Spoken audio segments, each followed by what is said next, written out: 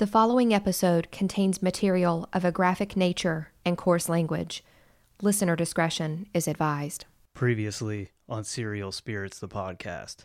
It was July 27th, 1981. Walsh's wife, Reve, and their 6-year-old son, Adam, were at this Sears store in the Hollywood Mall.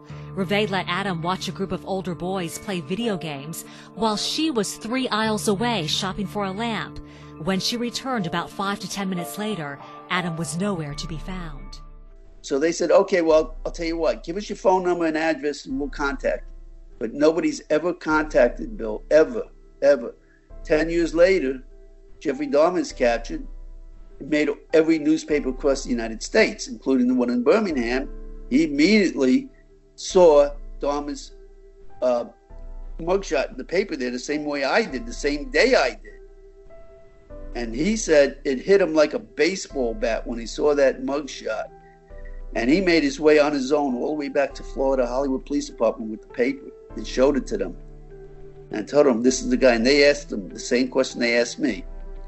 What are you doing coming in now? How come you didn't come in 81? He said, but I did come here in 81. You know, I gave one of your cops the tag number. Literally thousands of posters just like these are being distributed all over Florida. The Walshes launched what's still considered today Florida's largest search for a missing child. He's our only child. He's a beautiful little boy, and we just want him back more than anything. I just want that person to know that we want to help them as well as Adam. One moment, Adam is playing video games at a Sears store. The next minute, he's gone, vanished. There were shoppers all around, even a security guard. It was the middle of the day, yet no one really saw much of anything. What exactly did Timothy Pottenberg say that he had seen that day that made them zero in on it? Okay. Timothy Pottenberg went to the Hollywood Mall with his mother and his grandmother. They parked in the north parking lot, right near where Reve Walsh parked, only a few spaces away. They came into the mall through the Sears north entrance and went into wanted their way all the way over into the mall. And they eventually ended up having lunch in the food court. The sun went down, the store closed, and Adam was nowhere to be found. We're the parents of Adam Walsh, who's been missing since yesterday noon from the Hollywood Sears Mall on Hollywood Boulevard. 6.5 years. Reve Walsh. We'd appreciate anyone with any information about him or have seen him or think they saw him to please call the Hollywood police.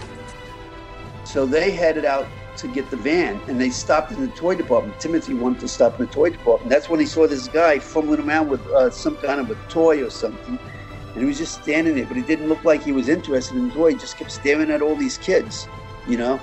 And then finally he just ran out the north exit and ran towards the east.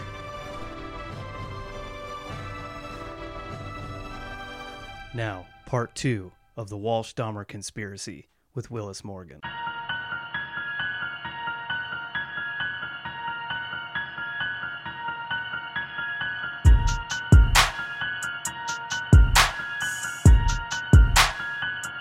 The defendant's commission of these 4 murders over a 10-day period is one of the worst killing sprees in the history of this state. Skin them sometimes, slit them all the way open.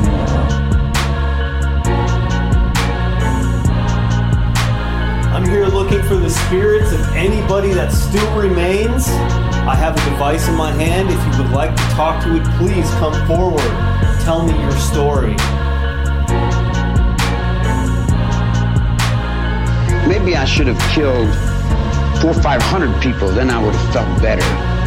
Then when I felt like I really offered society something. You are listening to Serial Spirits, the podcast.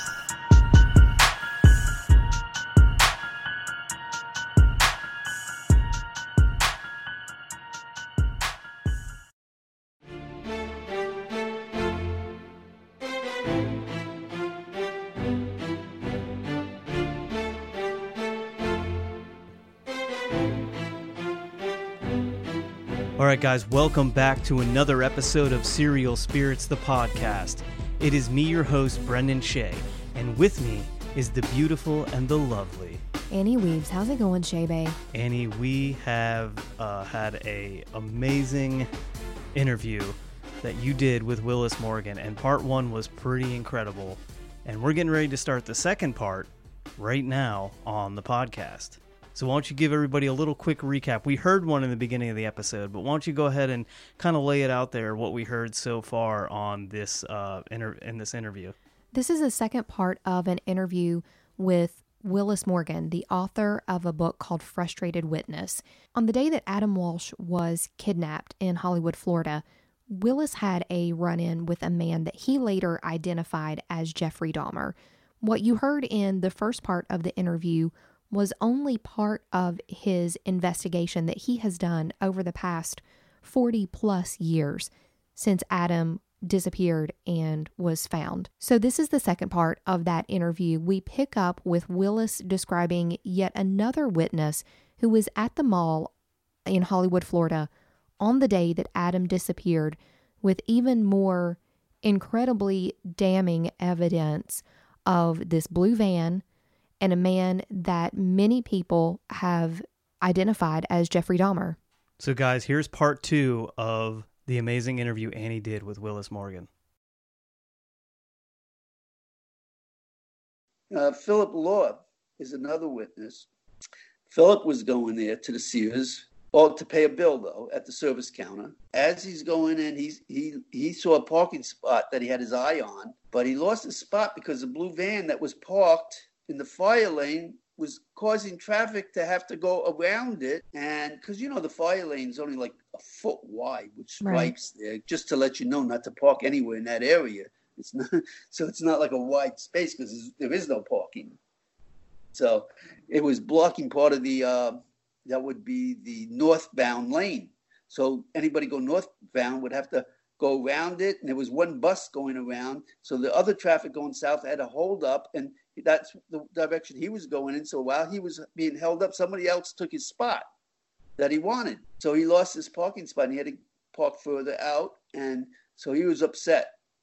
And then he was even further upset as he went into Sears because he had to walk around the blue van that was the cause of the problem. As he's walking into Sears, he sees this guy manhandling this little kid and dragging him out of the store. And the kid's saying, "I don't want to go. You're not my daddy. You're not my daddy.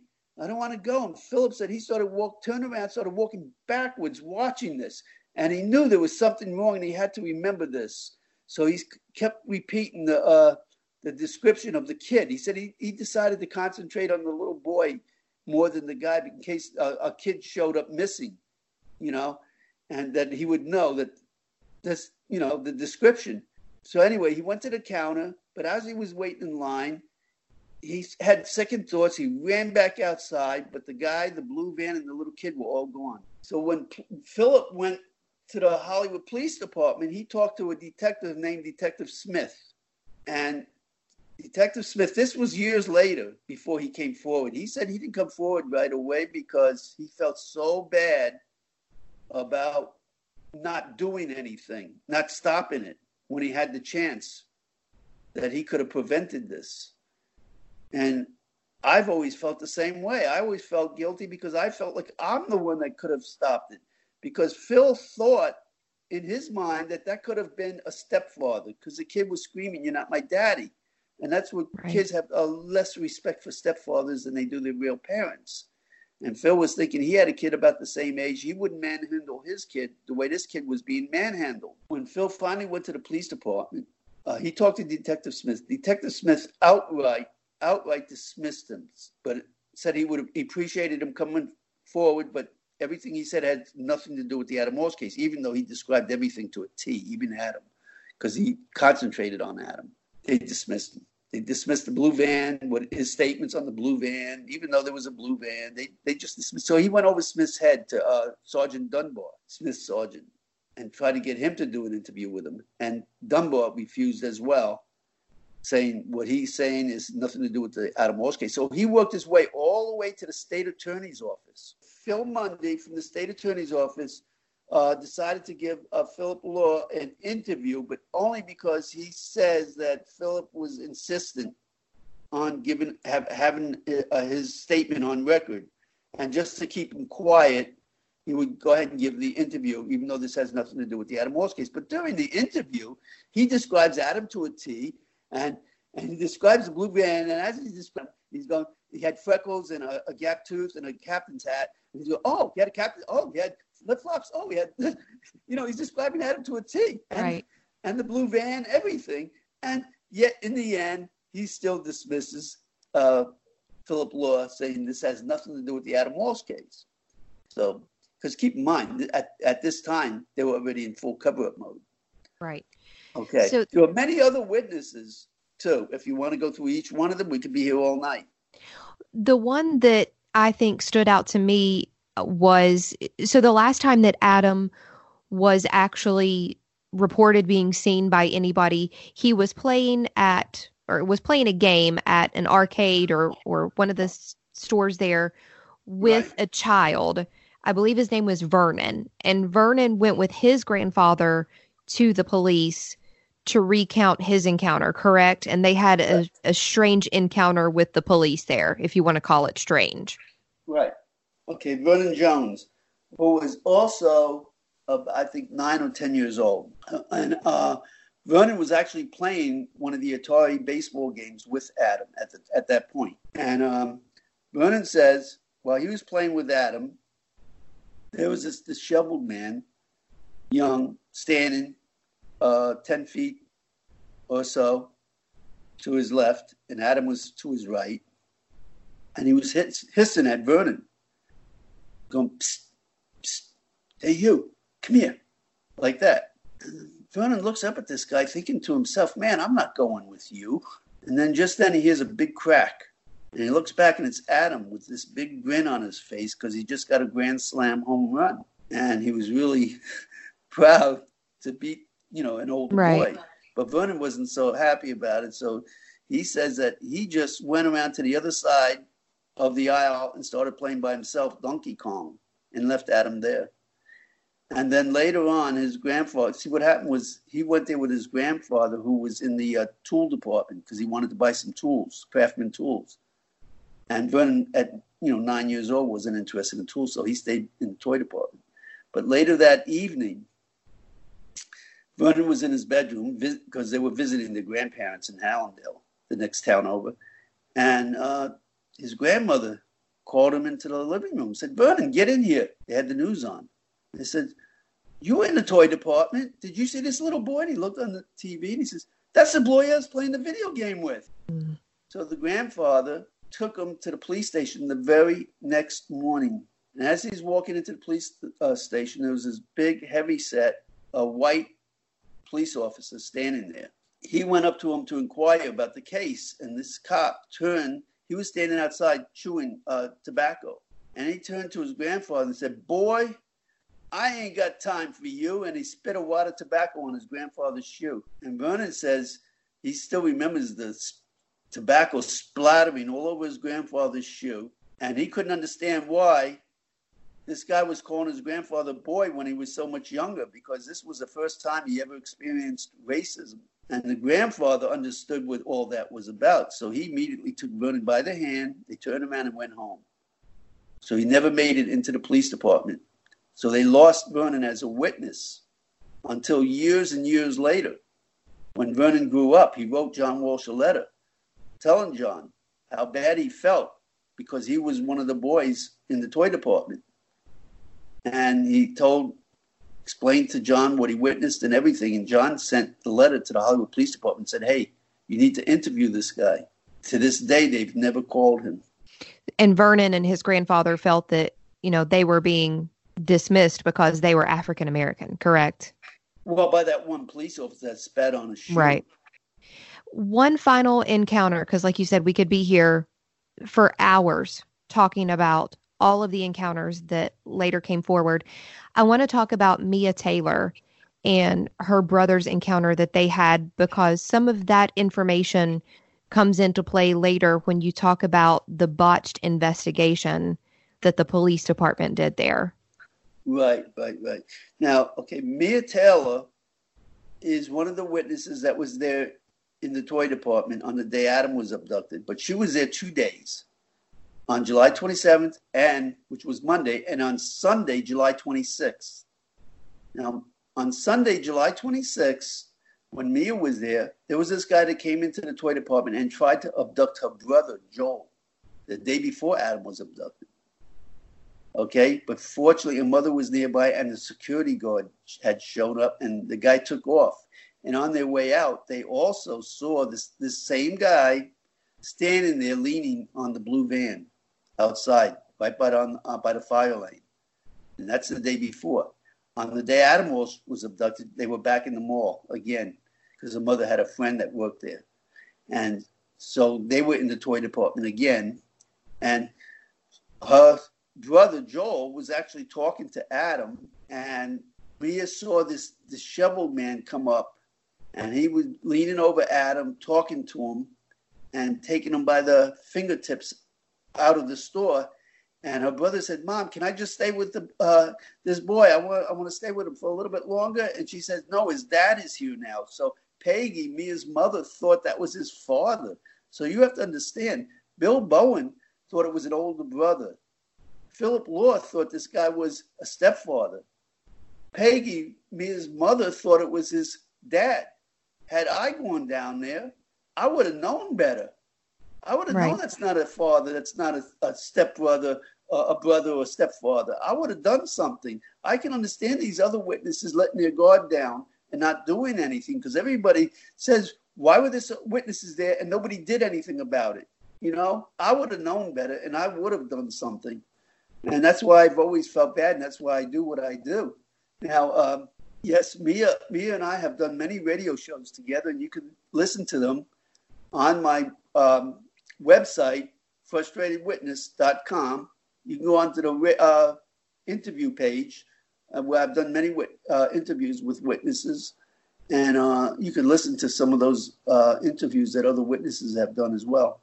All these witnesses came forward, and their stories were just basically pushed to the side by the Hollywood Police Department because they had already set their sights on two other people that they thought could possibly have done this.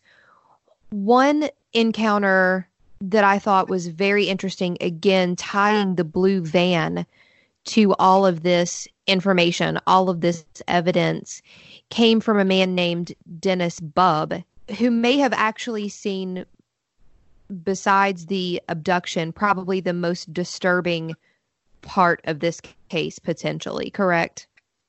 Correct. Now we're back to the Florida Turnpike and the witnesses from that site. Okay. Like you said earlier, about 10 days after Adam's abduction, the severed head was found off the Florida Turnpike on August 10th, that would have been. Okay. August 7th, Dennis Bubb was driving along the turnpike, heading back up north.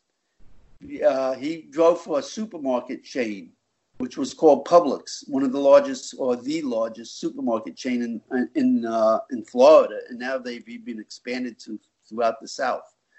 But back then they were only in Florida.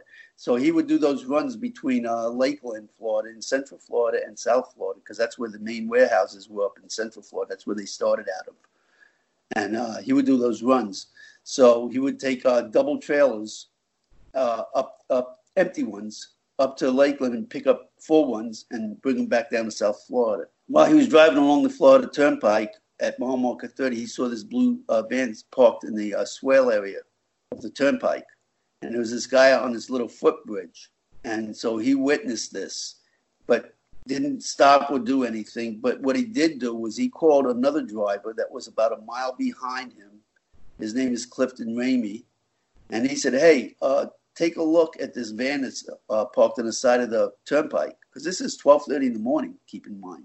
So Clifton also passes by, and Clifton claims he saw a blue van there. The sliding side door was open, and because the door was open, the dome light was on, and he saw a guy fumbling with a bucket. Okay, they let that go. He kept going. And then on August 10th, the severed head was found. Keep in mind, it's August 7th, 3 days before. So August 10th, the severed head was found. It made national news. August 11th, the next day, these guys are calling the Hollywood Police Department. Dennis Bubb calls them. And I got Dennis's Bubb from the phone record log. And I called him. And I said, hey, Dennis, because when he called, they completely dismissed him. So, but his phone call is there. It stayed in the logs. So I got his phone number. I went to talk to him up in Central Florida, where he lives now. And I said, hey, Dennis, listen, is this you that made this phone call? And he said, yes.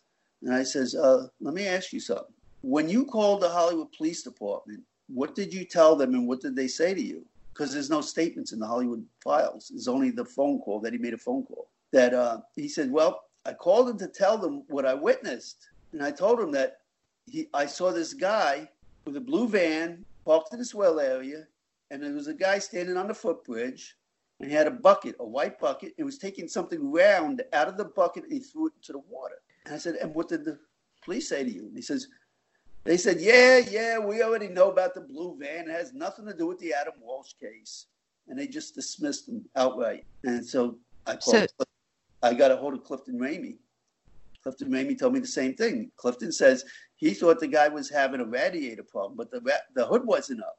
He thought the guy was down by the, maybe trying to get some water because he saw the guy with the white bucket. But what he witnessed is the guy was already back by the van, and he was fumbling with the bucket by the side sliding door inside the van. He could see because he was sitting up high in an 18-wheeler. And so he could look down and see what was going on in there because the dome light was on, so there was some light in there too. So he called them, and they dismissed him outright with the same statement, nothing related to the Adam Walsh case. And there were several other witnesses there as well that witnessed the same thing. They believe that they saw Jeffrey Dahmer disposing of Adam Walsh's head in the canal that night. Well, they don't know what it was. All they know is he was taking something round out of a bucket and throwing it into the water. Now, this is 3 days before Adam's severed head was found. I called the medical examiner, Dr. Ronald Wright. And when I told him what I even sent him a copy of my book. And he agreed that, that timeline is right on, spot on. Because when they found that severed head, they were doing everything they could to determine the length of time. They do a check on bacteria. They even put a pig's head in the water to see what a decomposition would be, And so they tried everything to figure out the length of time the head could have been in the water. And they came up with anything from a day to 2 weeks. That was it, their window. Wow. But now that we know what the window was, 3 days, 2.5 to 3 days, because this was 12:30 in the morning. It was, from the time it was found. It was just under 3 days. And that's the time frame that it was in the water. Most likely, if you believe that was a severed head that was something round that was being taken out of a bucket and tossed into the water, because, they didn't find anything else round in the water, right? The only thing they found was a severed head. They didn't find any basketballs in the water. They didn't find anything round other than a severed head. So what could have that been that was tossed into that water? And just to kind of validate that point, when Jeffrey Dahmer was arrested years later, I believe they found something like 13 human heads in his apartment, decapitated heads. Yeah, many body trophies. Right. So all of this information came forward, and like you said, it started days after Adam's disappearance to years after Adam's disappearance. You began collecting what little, I wouldn't even call it evidence, but the files that the Hollywood Police Department had collected about Adam's disappearance over the years, but you began to find these discrepancies. Right. Keep in mind, the FBI files, there were witnesses calling the FBI as well. Not only from South Florida, but from other parts of the country. But the thing is with the FBI files, the FBI had nothing to lose.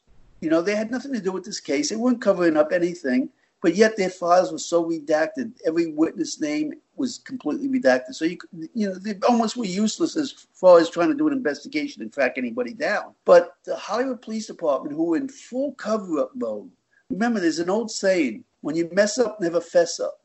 And when Dahmer was captured and they realized how bad they really messed up the Adam Walsh investigation, they went into full cover-up mode. And that's when the evidence that they had from Ottis Toole, his car, the carpet clippings and hair samples, all grew legs and walked off. Everything disappeared from the Hollywood file evidence room. What exactly were those pieces of evidence that they had collected? Okay, keep in mind in 81 or in 83, when Ottis Toole confessed, they took that vehicle and they took it to the Jacksonville lab and did the most thorough examination of a vehicle that could possibly be done. They had hair samples from the dashboard, the center console, the floorboards, the trunk area. There were hair samples everywhere that they collected. And by the way, not one hair sample matched the hair standards that were taken from the severed head that was found from Adam. Not one matched Adam. And that was the car that Ottis said he was driving when he abducted Adam, right? That is. But nothing matched. There was no DNA, but nothing matched. Okay? They did take photos, lots of photos and that, but nothing matched. But anyway, like I said, they went into full cover-up mode, just like Milwaukee does, because Milwaukee messed up bad too, before Dahmer was captured. Because the building Dahmer was living in, there were so many complaints about the stench coming out of his apartment, and out of that building, because he was taking body parts and putting them in the dumpsters. The cats were all gathering. They would see Dahmer coming along with garbage bags. They would go crazy. The cats, there would be like 20 of them following him around, according to other witnesses there. They're trying to get into the dumpster, right? At his garbage bags. One witness that lived a block away, because one time the garbage truck picked up the garbage, emptied the dumpster from that Oxford building, and as it would compacting the garbage, one of the bags burst, and this brown ooze, a sludge, was dripping down the side of the truck. And as it was making its rounds through the neighborhood, it was spreading the stink around the whole neighborhood. One witness a block away said that area stunk so bad it was the armpit of Milwaukee. He ended up moving because of it. And what happened was people were calling the police constantly because of the stench complaints, and they were going there trying to figure it out. One time they kicked the door open to another apartment just 2 doors down from Dahmer on the same floor. And they thought that's where the stench was coming from, that room, thinking somebody died in there. So they kicked the door down, but they didn't find anything, and they left. Many times they were there. People were pulling their refrigerators out, looking for dead rats. Dogs were barking all hours of the night. It was just crazy. So the police kept going there. And also many of the other apartments kept having break-ins. But eventually he was captured. But before he was captured, there was this little boy that he had, because he had this experiment he was doing, drilling holes into people's heads and injecting with a turkey-basted needle watered down muriatic acid, and trying to make a zombie. And he had this one kid, a Laotian kid, and he did that to him, and he thought his experiment was working pretty good. So he decided to go to a bar and get some drinks. Meantime, his zombie escaped. Phone is his name. And he escaped. These 2 young black girls, one was 17, one 18. They saw this naked little boy in the street stumbling around, and so they called 911. The fire department shows up first. They put trying to take care of this kid, and then the police show up, and the girls are standing there telling them, what happened. They found this guy stumbling around in the street, and then here comes Jeffrey Dahmer coming back from the bar. And he goes over to see what's going on, and he tells the police that that's his 19-year-old lover, right? His boyfriend. And the girls are screaming, he's not 19, he's just a little boy, look at him. And the cops told the 2 girls to shut up, butt out, or they're going to take them downtown. Wow. Which means to jail. So anyways, they force the 2 girls to leave, and they give the kid back to Dahmer, who immediately murders the boy. and decapitates him and boils his head to make a trophy out of it. So once Dahmer was captured, that made big news about the police who dismissed the two black girls. They took the word over the white guy, over the two black girls.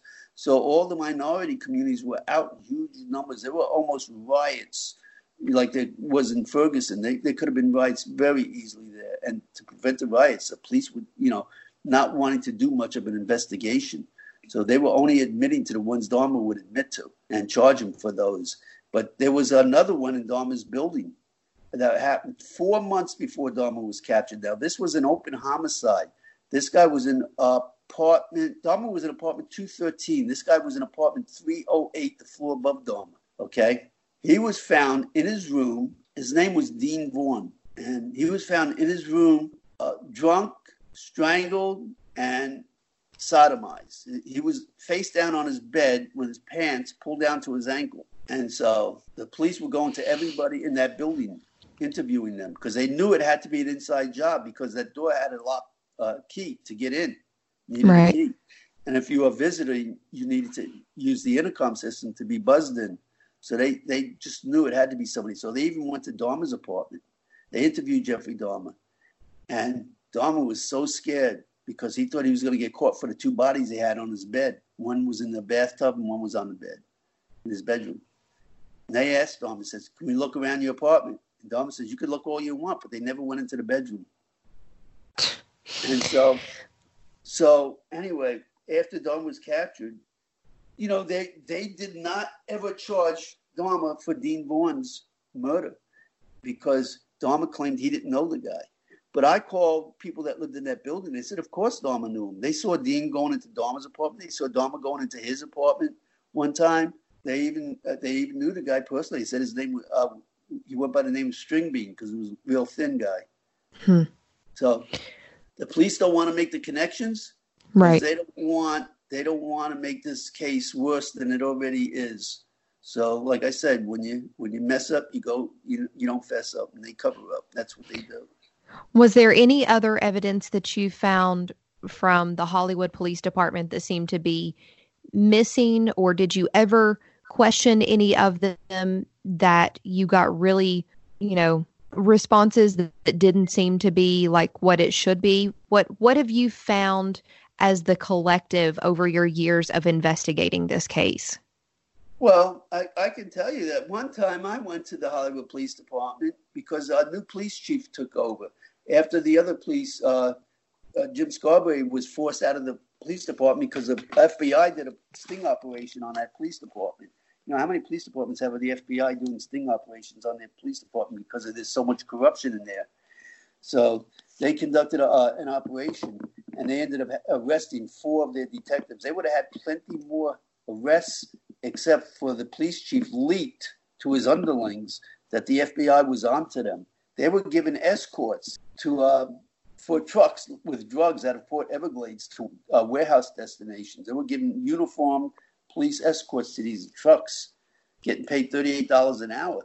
So the police, they infiltrated with an undercover agent. But once the police chief leaked that the FBI was onto them, that they had to call the investigation off because they feared the safety of their undercover agent. And so they only arrested 4 who ended up being tried, convicted, and served long-term prison terms, anywhere from 11 to 16 years in prison for these police officers and detectives over there.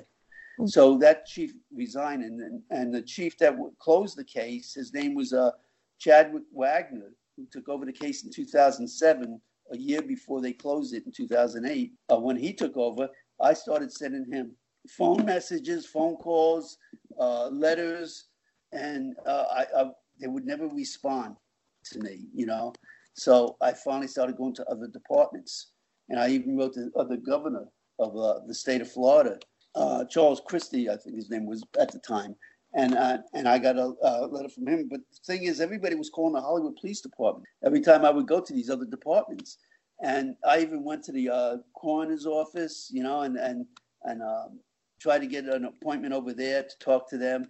And they said they can't do nothing. Nobody wants to do nothing unless they go to the Hollywood Police Department first and get permission from them. But anyways, I finally went to the Hollywood Complaints Department to file complaints against them. And I gave this woman, Cheryl Hound, who's in charge of the complaints department, a portfolio of information, because she's the one that told me, said, Willis, you need to come to one of the meetings when the commissioners, they meet this Tuesday. They're going to be having a big meeting. You need to be there. He says, I'll get you in, make sure you're there. And you got to tell the story to them. Well, she never called me back. So when I finally called her back 10 days later, all of a sudden her attitude changed. Somebody put her in check. Because now all of a sudden when I call her back, she goes, well, sir, if you have issues with the Hollywood Police Department, you need to go to them to air out your issues. So I said, okay, sure. Right. I get it. Somebody put you in check. Can I just get my portfolio back? She says, well, if you want your portfolio back, you need to go to Hollywood Police Department. So obviously they will put, everybody's getting put in check. So I went to the Florida Department of Law Enforcement. I talked to this real nice female detective, and she told me she's going to set me up with an appointment and everything. And then all of a sudden, like the next day, I get a call from Sergeant Laubine at the Hollywood Police Department. And he goes, okay, we're going to give you that interview. Like that. Right. So I go in for the interview, and I meet the chief there, and, he shook my hand. Only after I put my hand out there, he didn't really want to shake it, but he ended up shaking my hand. And he assured me that this is going to, because I asked him, I said, can you do me a favor? I want to make sure this is going to be amicable here, Right. And he goes, this is what he says to me. He goes, like he's talking to a fifth grader. He goes to me, he goes, these very nice detectives are going to listen to everything you have to say and take notes. He goes like that to me. So I go, okay.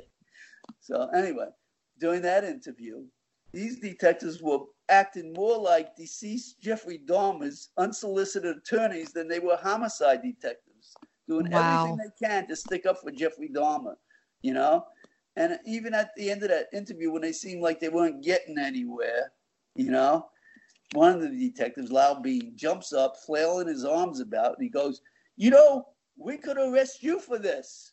You just admitted you were at the Hollywood Mall. For all I know, you could have done it. Oh, my God. So then he backs up like a little tough guy, folds his arms, and says with a smirk on his face, so, you think you ever want to come back here again? Wow. And then they escorted me out the door and said, adios.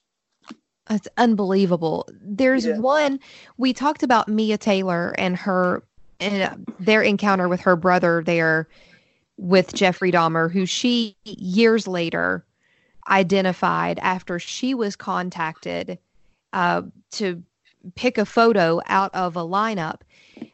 There was another investigator who you have mentioned specifically that Mia also had mentioned, and that was a man by the name of Joe Matthews. Mia claimed that Joe wrote a book about the case and actually completely falsified information that was given, or they basically claimed that she gave information that she says, no, I never gave this information to anybody. I don't know where they came up with that. Well, in Joe's book, which is a completely false narrative of everything that occurred, the book is titled Bringing Adam Home. That's the book he used to close the Adam Walsh case. Actually, he had a manuscript that he used. He handed it to the Hollywood Police Department and bamboozled them into closing the case based on his manuscript that he named after himself, the Matthews Report. And then after they closed the case, he took the manuscript and gave it to a writer. And he asked them if he could make that into a book. And so he took that manuscript, Les Standiford, and he made it into the book, Bringing Adam Home. So he's the co-author of the book. In that book, Matthews claims many people have said things that they didn't say. For one example, before we get to that Mia Taylor, Barry Colvilleton. Okay. He worked in the infirmary where Otis Toole passed away. And in Joe's book, he claims that he talked to Barry, and Barry said that Otis gave him a full confession before he passed away. Okay. Barry passed away himself, so I have no way to talk to Barry. But what I do have is Barry's interview under oath that he did with the state attorney's office. And this is what Barry really said. In that interview, because, one day I was watching TV and I saw John Walsh come on and say something about Otis II giving a deathbed confession. But that's just not so. Otis II never opened up to anybody about anything. So how does that match what Matthews says in his book? Because, see, Matthews, once somebody passes away, you can claim they said anything you want because he thinks nobody can verify it. Right. Because nobody takes the effort to go through those case files and read everything. But I did. Because I felt it was like my duty. I had to do it. And when I found what Barry really said under oath, that didn't match what Matthews is saying, I started thinking, because, you can go anywhere on Google and you'll see there's everywhere, this stupid narrative about Otis II's deathbed confession that never happened. There's also another story about Matthews spreading about Otis II's niece. Her name is Sarah Patterson. So he claims that Sarah Patterson called him one day and said her uncle gave a deathbed confession.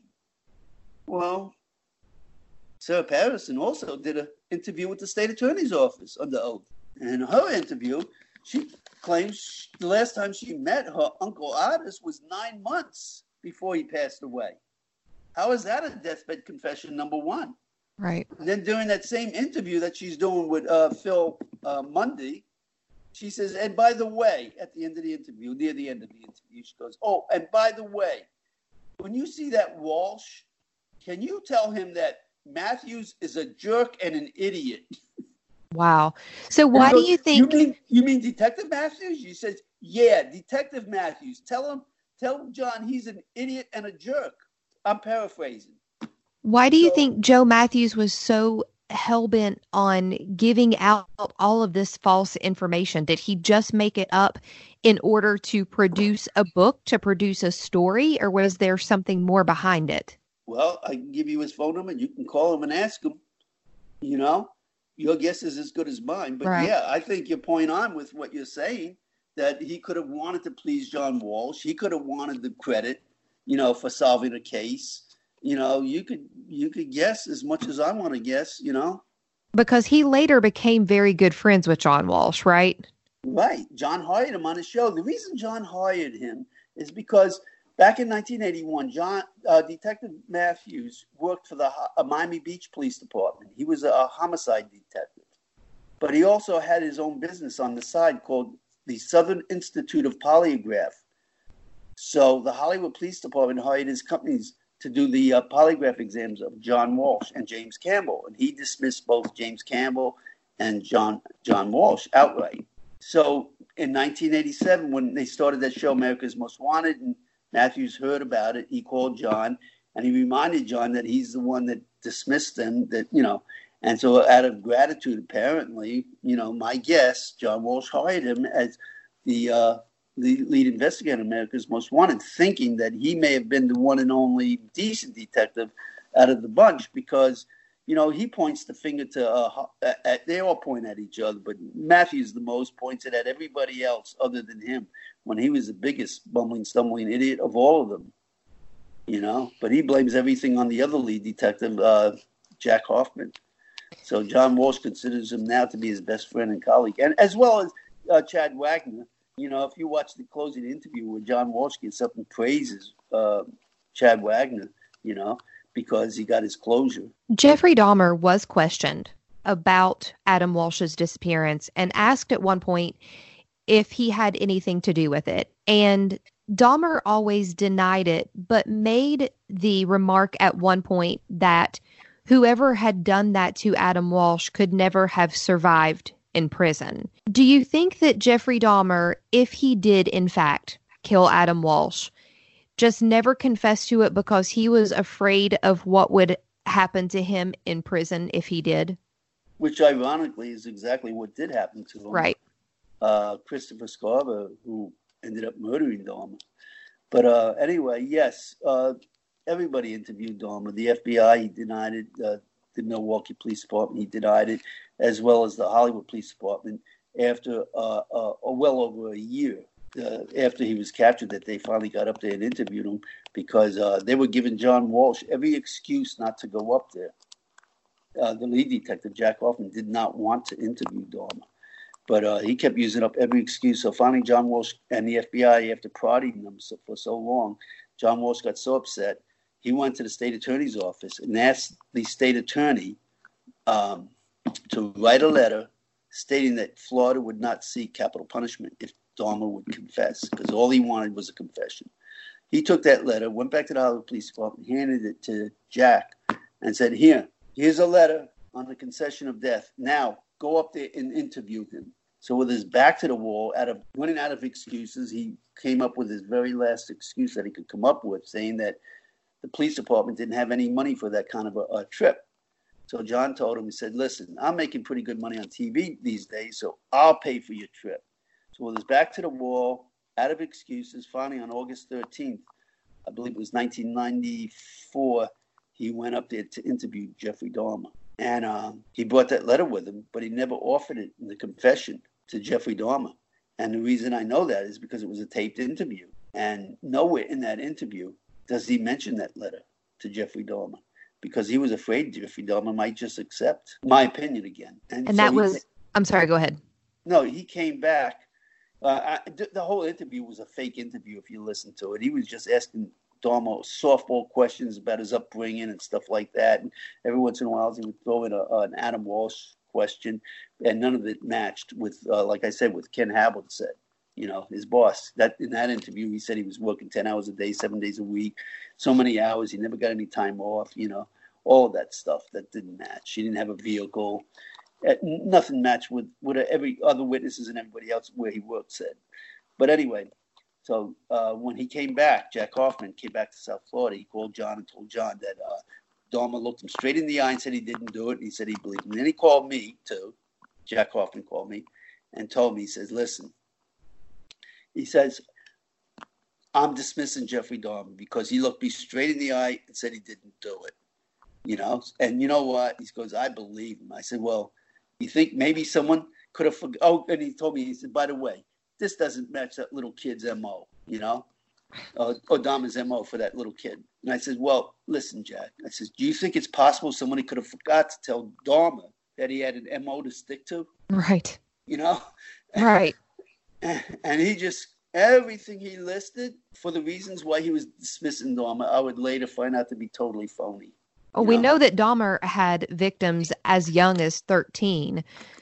And correct. Obviously from the encounters that everyone had with who they fully believe was Jeffrey Dahmer, you were 34 at the time, all the way down to very young children. Yes. And everywhere in between. So like you said, he didn't really have an MO to stick to. It just seemed like he was going to take whoever was willing to go with him. Or not willing. If right. The opportunity was there. Absolutely. So that interview happened August of 94. Like you said, Jeffrey Dahmer was killed in prison in November of 94, taking any truth to the case to the grave with him. Right. Now, keep in mind that, one of the biggest things the police used to dismiss Dahmer is that he was into black people because he lived in a black neighborhood. He was the only white guy in that building, the Oxford building, And so they use that for their reason for dismissing him. But, listen, if you live in a black neighborhood, I think your victims are going to be mostly black, you know, especially if you go into gay bars just a block away from where he lived. There was a whole strip of gay bars there. That's where he was picking most of these people up. They're going to be black. If Jeffrey Dahmer lived in an Irish neighborhood, there would be Irish victims. If he lived in an Italian neighborhood, an Asian neighborhood, a Latin neighborhood, no matter where he lived, he was going to have victims. Right. And, in Miami here, I guarantee you that there are many victims that we don't even know about. When before Adam's severed head was found, John Walsh, in his book, Tears of Rage, he mentions it as well. And I talked to the medical examiner as well, like I told you earlier. John Walsh mentions that he talked to the medical examiner, and the medical examiner said to him, said, John, listen, you have to accept the fact that Adam may be dead. And he told him, said, listen, we have many bodies in the morgue of young girls, most likely runaways. They're all Jane Does. Brutally. And so I started thinking, Jeffrey Dahmer was so lonely. He was riding around because I know he was looking to try to pick me up. I didn't realize it at the time because I didn't know who this guy was. I thought he was just lonely, wanted somebody to talk to. But afterwards, when I found out who he was, especially, I realized he was trying to pick me up. Right. But do you think if Jeffrey Dahmer was driving down the road in the middle of the night in his blue van and somebody was hitchhiking, no matter if it was a guy, a girl, black, white, Spanish, no matter who it was, do you think he would have not being lonely like he was, he would have not stopped and given them a ride? Right. And it would have been a ride to hell. Yeah.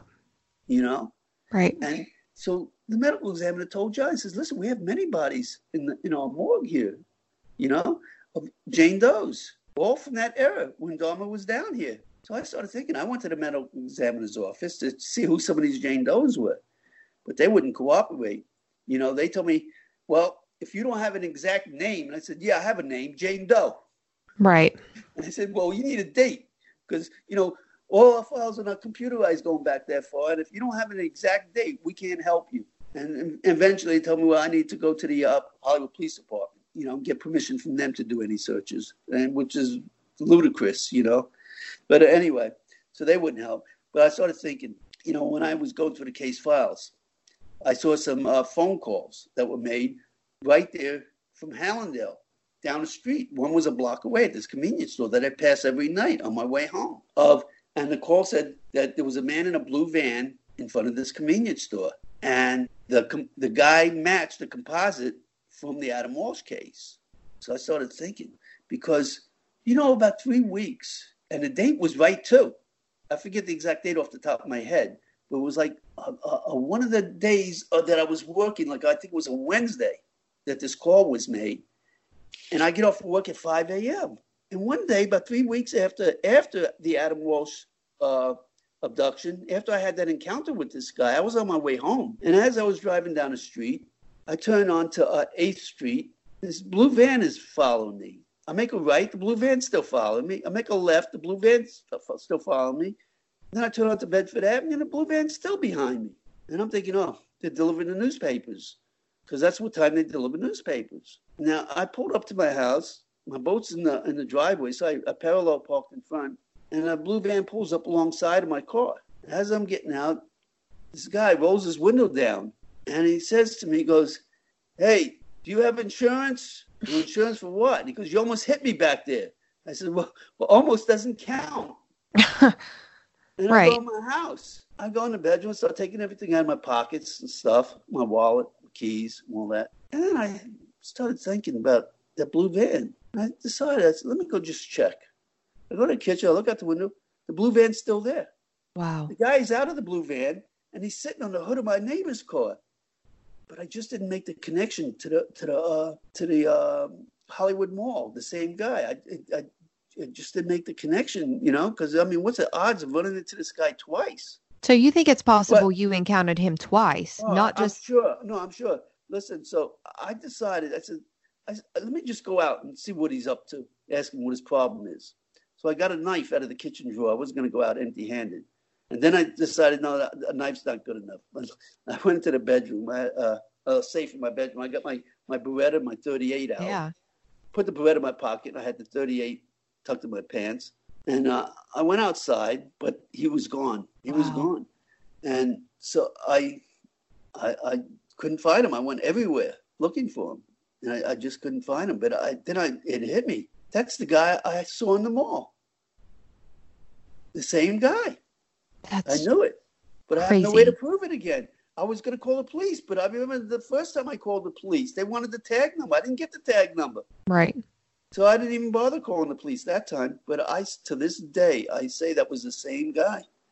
I don't like talking about it because everybody thinks you're nuts when you what's the odds of meeting twice?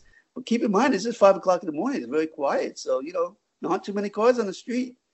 And That witness that said that he was in the area, he was in that convenience store, was a phone call that was made. And he was at that store, that convenience store. Well, and he even said that, that it matched the composite, this guy. So the case was officially closed in 2008. John Walsh made this public declaration that they were completely satisfied that Otto Stoll really was Adam's killer. Have you ever reached out to John or anyone in the family to let them know the work that you've done to get their opinion, if they have any at all, about what you would have to say? Well, let me say this. John Walsh, I'm sure, knows of me, okay? Because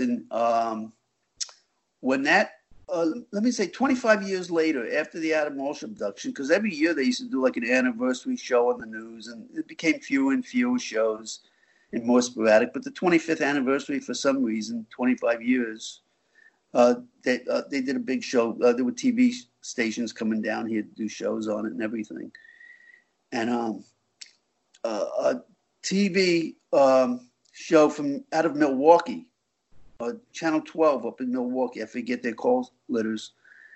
But they came down here and they interviewed me and Bill Bowen, who they flew down here.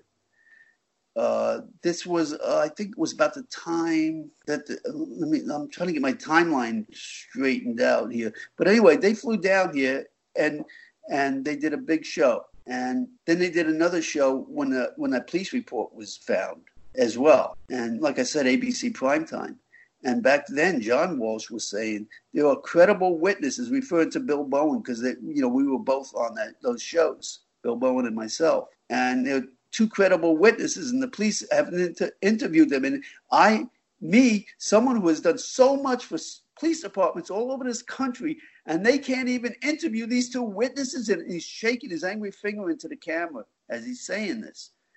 And so he wanted them to interview us, but yet when they close the case, all of a sudden he dismisses us. Right.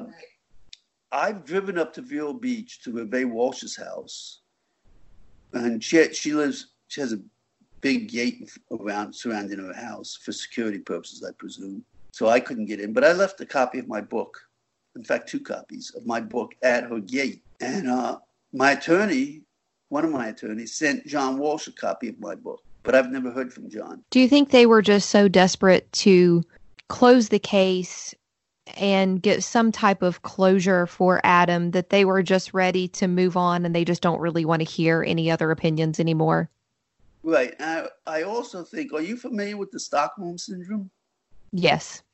Okay. That's where a woman in Stockholm was abducted, and she became so fond of her abductor that she refused to testify against him on the case and all. And so they've called it the Stockholm Syndrome. It's just like Patty Hearst, when she was abducted in 1972 by the Symbionese Liberation Army. Right. She became so fond of her abductors that she even robbed a bank with them. Mm-hmm. Well, I think there's a little bit of that going on here. John Walsh hired this detective who had in his midst for so many years, feeding him such false information about his own son's abduction, that John Walsh now considers him his best colleague and friend. And he has John so convinced that it was Otto Stoll that John Walsh just believes him. After he didn't believe anything in the beginning, all of a sudden they close the case, and these guys that he wrote books about, Tears of Rage, lambasting these people, are his best friends and colleague now. So right. They have a long history down here in South Florida of pinning murders on innocent people, all to make themselves look good. Because I list other cases in my book that they've done the same thing, including Joe Matthews. They do the same thing. They go after people, pin murders on them, just to make themselves look good. They go after the weak, the poor, the homeless, the downtrodden, who have no money, no education, no family to come to their aid.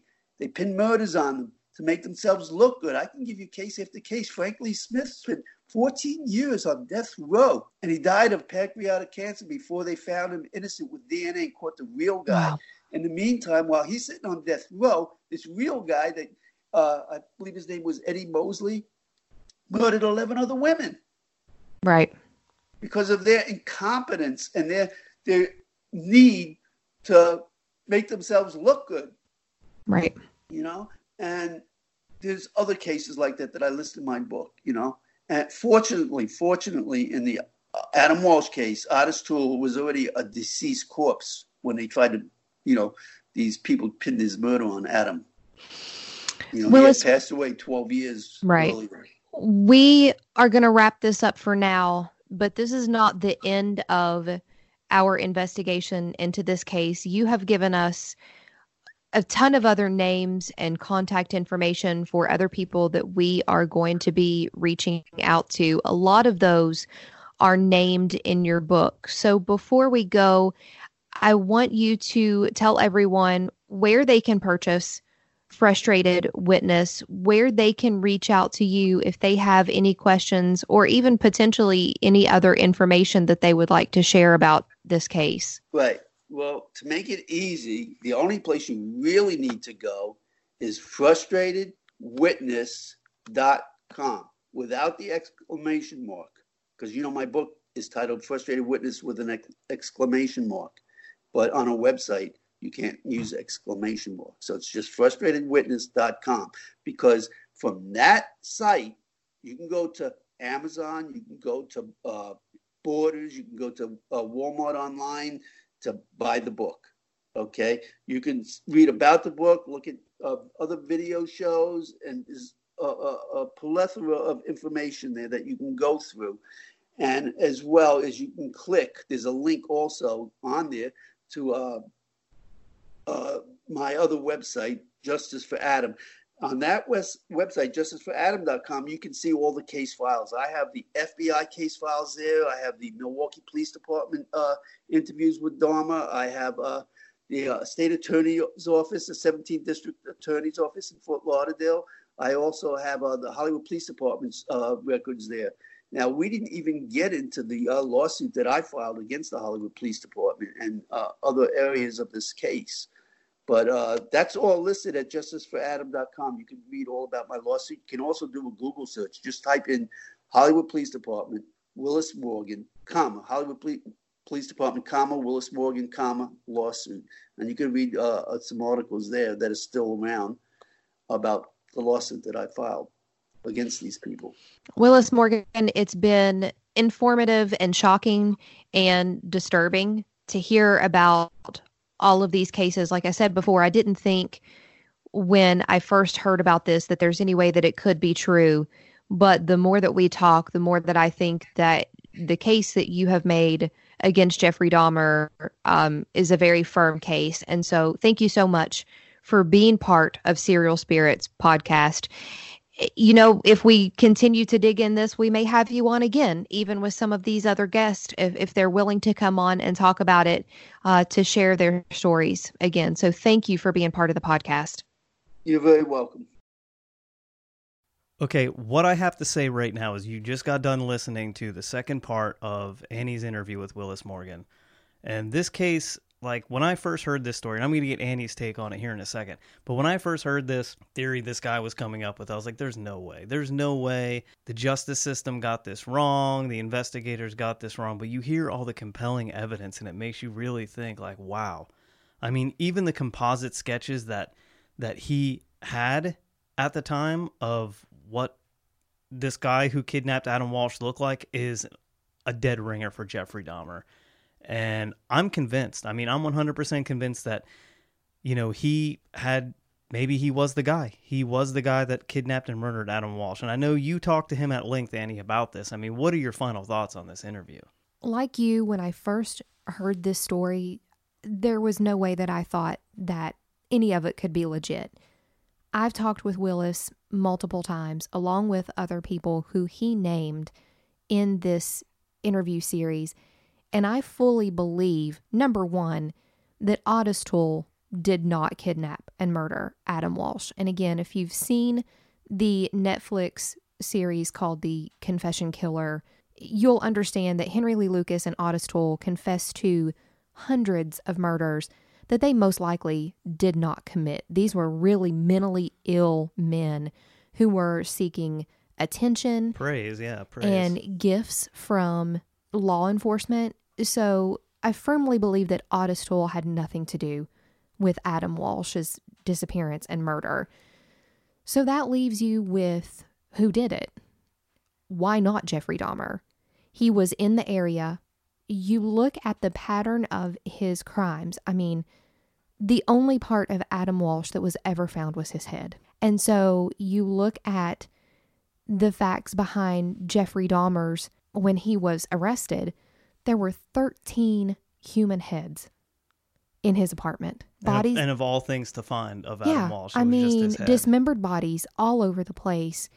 Yes, he was younger than all of Dahmer's other victims, but it was just, I think he was there looking for absolutely anyone who would go with him, because Willis was an adult. And so he probably realized that he wasn't being stealthy enough to capture an adult and take him home.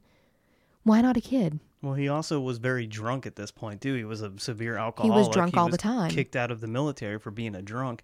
And the way that Willis said it in the interview was that he was looking like he was seeking some type of companionship, because he seemed lonely and disheveled, and that he just wanted human interaction. He didn't care where it came from, whether he picked people up, at the bars, on the streets. The youngest victim that they knew of was 13 years old. They found that victim deceased. So why not another child? I feel like the evidence that Willis Morgan has collected over the past 40 plus years, along with all of these other witnesses who have come forward, make a very compelling case that Jeffrey Dahmer absolutely could have been Adam Walsh's killer. And I just want to throw a little side note in there too. In the thing, it sounds like Willis, and this is what I got from it, Willis is kind of saying, John Walsh really didn't know what, he didn't believe him, but I don't think that's the case. I mean, as parents, could never imagine that tragedy. And putting yourself in John Walsh's shoes, it probably just got to a point after so many years that they just wanted the case to be closed. They just wanted it closed. I don't know if I said this in the interview, but I read somewhere that John Walsh said that they actually did not receive Adam's remains, his decapitated head, until 27 years after his murder, that it actually remained in evidence with the Hollywood, Florida Police Department. Can you imagine, as a parent, not being able to at least put your child to rest? I know that I would have to have some type of closure to be able to pick up what pieces are left of your life and try to move on. And so I don't think it was that John Walsh didn't believe him, didn't take any of this into consideration. I think he was just so devastated by what has happened in his life that I think at some point you just don't want to hear it. You don't want to hear any other information, and you definitely don't want to hear that friggin' Jeffrey Dahmer was the last face that your child saw. Exactly. And it's a terrible thing to think about, and you've thought about it for so long. And I've always enjoyed watching America's Most Wanted, and John Walsh has really helped a lot of families, helped a lot of people through his tragedy. He faced the most unimaginable tragedy that any of us could ever face. And he stepped up his game, and he said, I got to help other people who are, part of this tragedy as well. And I don't want people to think that Willis was saying, something negative about John Walsh, because he wasn't. He was just saying that he presented him with this evidence, but I think it was to the point where they just wanted to dismiss it. And also, just some of these cases are so high profile that the cops are under so much immense pressure to solve it. And it's not that there's corruption or that they don't care. I mean, sometimes that is the case, but I just think there's so much pressure on a lot of these law enforcement officers to solve these crimes that they just go to the first thing that they can. And that guy, Ottis Toole, confessed to it, and he was like, yeah, I did it. So like, we got our guy. You're talking about another small police department who was not in any way, shape, or form prepared to take on a case like that. And so we've seen that and talked about this in a lot of other cases, where people go missing and people are murdered and there's still no answer for it in small towns. They just don't have the means and the experience to really dive into it. And so you want to close a case. And so you start looking at those who are closest to the family, number one, and then you look for the ones who are, I guess, the most convenient, even if it doesn't always fit the crime. I 100% agree. Rory's sitting here wide awake while Annie holds her, because we can only record when Rory's asleep, and there she is wide awake. Oh, hey, Roar. Annie, do you have anything else you want to add, plug before we go? No, I'm just super grateful that Willis took the time to sit down and share this story. He said something to me that we did not capture in the interview, I don't think, but a lot of these witnesses, the two men they were the drivers who saw the van parked, on the highway. They're getting older. Willis is getting older, and he wants these stories to be recounted to people who won't forget them, who won't let it go. And so I'm very grateful that he took the time to tell us his story. And to anyone else who is out there and would like, if they have any type of story that they would like to share, of course, we would love to hear it. If you want to reach out to us, we would be happy to talk with you. If it's something that you've never shared with anyone, we'd be happy to put you in touch with Willis so that you can recount your encounter to him as well. Yeah, and if you get a chance and you want to check out his book, he told you what it was called before. He gave you the links, but you can find his book on, I'm pretty sure it's on Amazon. Frustrated Witness on Amazon, yes. Yeah, it's Frustrated Witness, and he goes into more detail. And a big thank you to Willis Morgan from me as well, because, this is something that nobody, I think, would have ever thought about doing. And it takes a lot of hard work, a lot of dedication, and a lot of courage to stand up and do this kind of work. So thank you very much, Willis Morgan, for joining us on the podcast. And with that being said, I'm going to go ahead and sign off, guys. We will be back next week with our first serial snippet of 2020. I sit down with our good friend Mike Shields, and we talk about the missing 411, some of the most interesting cases he's seen in his research. That ought to be interesting. So guys, make sure you check that out. Make sure you check out all the great shows on Paranormal Warehouse. Make sure you go to Paranormal Warehouse and you can become a patron. You can get all this cool stuff. You can get our podcast a week early. That in itself is cool. So go to paranormalwarehouse.com, become a patron. And from Weebs and myself, we're going to bid you a farewell. See you next time. Bye-bye. Thank you for listening to another episode of Serial Spirits, the podcast. Find us weekly on all your podcasting platforms, Spotify, iTunes, Stitcher, wherever you subscribe. Our theme song was written and produced by Annie Weibel for Serial Spirits, the podcast. Check us out on Facebook at www.facebook.com/Serial Spirits. You can always find Serial Spirits on www.paranormalwarehouse.com. Check out all the amazing shows that Paranormal Warehouse has to offer. Also on Twitter at Serial Spirits. Guys, be aware and be safe. We'll see you next time.